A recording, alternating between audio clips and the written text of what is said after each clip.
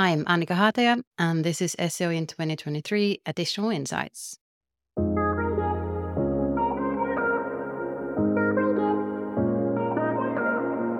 Annika, what's your additional insight for SEO in 2023? It's to unite your SEO and wider brand strategy for better user engagement from your target audience. Just talking about why it's important and I guess how to get going with it. Okay, so what does uniting SEO and wider brand strategy actually mean? So it's to utilize information that you gain when you're doing SEO, when you're sort of potentially building some brand campaigns, and also vice versa. So there can be lots of benefits in terms of considering your brand as a whole when you're building your SEO strategy, mainly talking about obviously content strategy and other areas where content will be probably quite primary when you're building any sort of campaigns, for example. So now, this day and age, obviously SEO is just getting really hard. Everybody probably agrees. It can be more difficult to kind of stand out by just doing sort of more traditional optimization. That probably doesn't really work anymore. Also, user behavior has started to change quite a lot, especially in the recent years when we're looking at, COVID, cost of living crisis.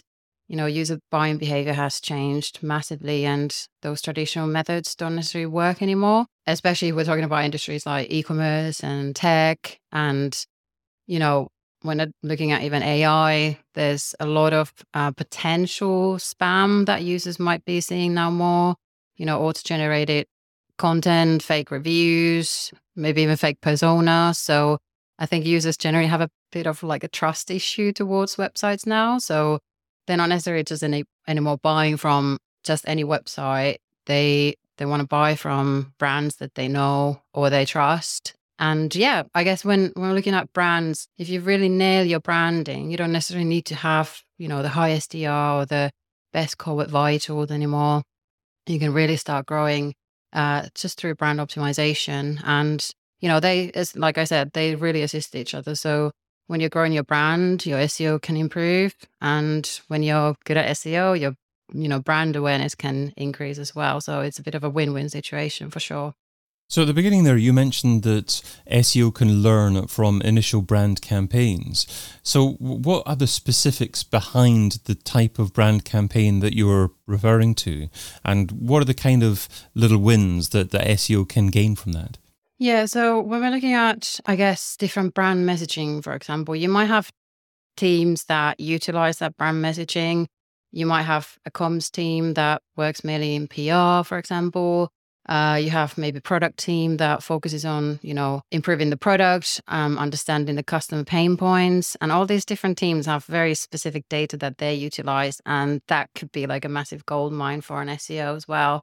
So obviously, when we're talking about integrated strategy, we want to make sure that the brand messaging and tone of voice is consistent across the board. So whether we're just talking about optimizing content on your site versus digital PR versus PPC, social media, we don't want there to be any sort of distinction or any differentiation between what we're trying to say, who are we speaking to, etc. So there's a lot of things that we can learn from other teams, different campaigns that have been built. For example, if we're looking at PPC and the kind of messaging that they utilize for your brand in the headlines, for example, they can do a lot of quick A/B testing, which is not necessarily possible with SEO. Sometimes things take time. It takes quite a long time to gather that data. But if we're talking to these teams and understand what works for them, we can potentially utilize that information in our work as well. It used to be in the past that brand teams came up with straplines that weren't necessarily SEO friendly, that were perhaps engaging or appealing to the target audience, but not something that was likely to be searchable. Is that still an issue nowadays? I mean, is it still ideal to come up with highly searched terms and incorporate that within brand straplines? Or can you actually build a brand and build a strapline and then actually build your traffic based upon that, so you don't need the keyword volume to begin with? Potentially, yeah. I guess it all comes down to your general authority in the industry. So obviously, if you want to build topical authority within existing topic, then it's best to have, an SEO or a content marketer in the team to assist with the brand message building. However, if you're in obviously a new, potentially a bit more niche industry where that search data doesn't necessarily even exist yet, then the main important thing is really looking ahead when you're building your strategy. What are the KPIs that you're trying to achieve when, you're trying to build not only an SEO content strategy, but also a brand strategy?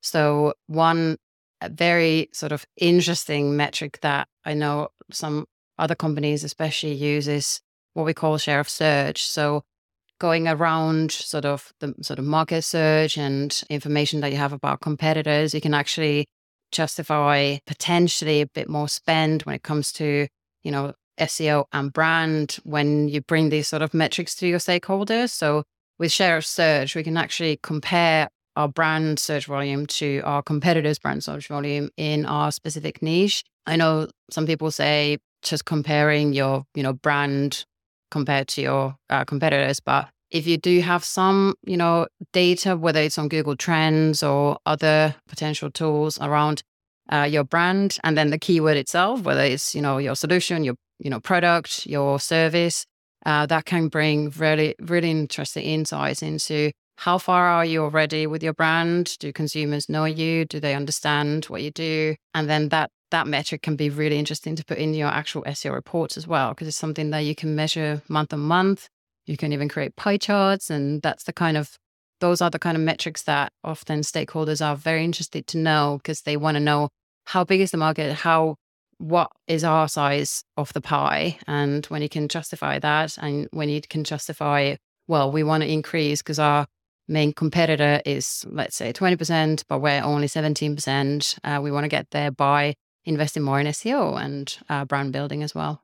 Share of search is certainly an interesting metric because it's not necessarily a metric that an SEO not thinking about brand would immediately come to, because I guess the trend nowadays is to look at ROI and look at where you're gathering traffic from, and then to drive that into hopefully some kind of purchase. But if share of search actually means something to a brand team, then a better question, I guess, would be to the brand team, what metrics are important to you and how can I help you work towards achieving those metrics? So those are the kind of conversations that SEOs and brand teams should be having together. Yeah, absolutely. So obviously when we're talking about integrating strategies, it's important we know what we're trying to achieve as a collaborative approach. So if, often these teams, they can, push each other a bit more forward. When we're assisting the brand team with their KPIs, they can assist us with our KPIs. And obviously there might be some, shared KPIs that can be very relevant. For example, branded versus unbranded searches. So when we're talking about, the distinction between unbranded and branded, often SEOs, we like to focus on unbranded because we feel like that's where the money is. That shows our value. That really shows how good we are at SEO, because we're, achieving top 3 positions for a specific, solution or product keyword, for example. But actually, when we're talking about branded searches, we all know that they convert like twice as better compared to the minimal search volume that there is. So it does make sense to understand, firstly, what are the branded searches sort of circling around, especially navigational searches. It's really interesting when you act as a user and you do a search on your brand yourself in different areas, whether it's, the traditional organic, maybe news, Google Images, AI searches, and understand what that kind of SERP area looks like. Are you currently owning it, or is somebody else owning your brand? Which often happens, obviously, when we do potentially some, offsite SEO, we get really good links from potentially listicle articles. However, if we're talking about sort of direct brand searches, when you compare what your SERP at the moment looks like compared to what your competitor's SERP looks like, that can be really interesting information to utilize when you're starting to build your strategy and understand where the focus is currently in your industry as well. So what does this mean in terms of how SEO teams and brand teams should work more effectively together? I mean, should they actually be working as part of the same team? Should they be meeting up once a week? Should they just have a quarterly catch up and be involved in strategy meetings? What does that look like? I guess it looks different in different companies. And also, it really depends on how far you are with your brand building and SEO as well. So, one thing that I think all teams should do is ensure that you have sort of specific brand guidelines available. So, quite often we see, well, surprisingly often we see that these documents don't necessarily even exist, which is not, the worst thing in the world. It's just very important that these teams come together, whether it's content team, comms team, brand team, and start putting together these documents and make sure that these are always utilized when we write any kind of content, whether it's on site or for any link building campaigns, for example, because that very, very much explains what are the brand's core values, what is the target audience, what are the different user profiles. It's really important to understand them to be able to speak to the user as you would as a brand. And obviously things like tone of voice documentation, that can be very beneficial for your content writers to really put the hat on of the brand and start writing as the brand rather than themselves. Because sometimes it's difficult to make that distinction when you do produce content. So yeah, essentially make sure that you've got all the sort of brand guidelines available. You've set relevant KPIs for the SEO team, but also the brand team, and make sure that you also monitor those KPIs. You sort of stick to them. And when you start doing, research for your content strategy, that's when potentially in the sort of strategy phase, it's more important to have that collaboration with the different teams. If it's not possible to do, in a frequent basis, then at least when we're building and reviewing our strategy. So as I said, utilizing the data from other teams can be very beneficial. So that's when you want to really bring them in when you're building your strategy.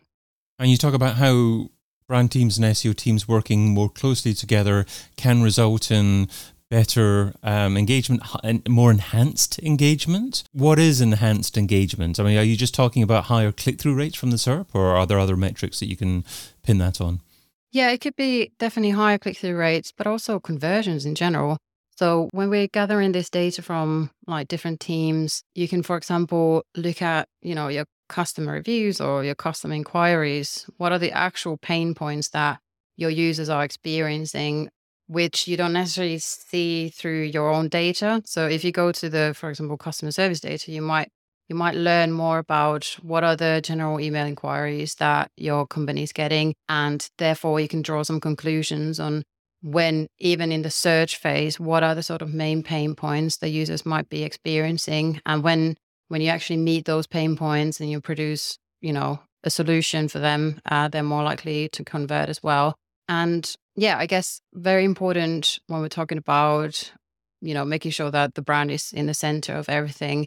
Obviously, once we're ready to start building the brand, we've got different teams working on it, whether it's digital PR, for example. It can be a great way to sort of take control of the brand message because, potentially if you're in a slightly bigger market, there might be other, a lot of talk about your brand already. If you're a bit more mature business, then you need to be sure that you're in control of this messaging because, digital PR can be great for, reputation management as well. We want to know what is said about our brand, and then we can also, produce some content that potentially makes our brand seem more positive in the eyes of the user as well. Okay, so you mentioned things like reputation management as well. Should these elements be part of an SEO strategy?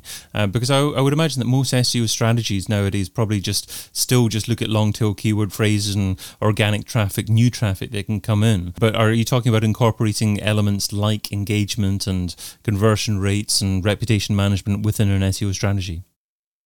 Yeah, absolutely. I mean, if there's budget, then yeah, it can be really important because when we're looking at branded searches, there might be a lot that we're missing out if we're just focusing on sort of long tail keywords, potentially bottom of the funnel, top of the funnel, because that's sort of the more traditional, almost easy SEO that we can do. But when we're looking at navigational searches, that can give us much more information around what is the sort of wider focus for the user. when they are looking, looking for our services or products. And when we do get that kind of coverage, whether it's, negative or positive, that might change the searches as well. So it can be really interesting because especially when we're trying to maybe justify spend on digital PR, it can be very difficult because, a lot of these metrics are quite what we call vanity metrics like DR and coverage and et cetera, because often, your stakeholders can come to you and say, well, great, we got a link from a tabloid, but what's the referral traffic? How much money did we make with that link? And that can be very difficult to justify or attribute to the work. So yeah, it can be a very good way of showcasing the value of digital PR as well, making sure that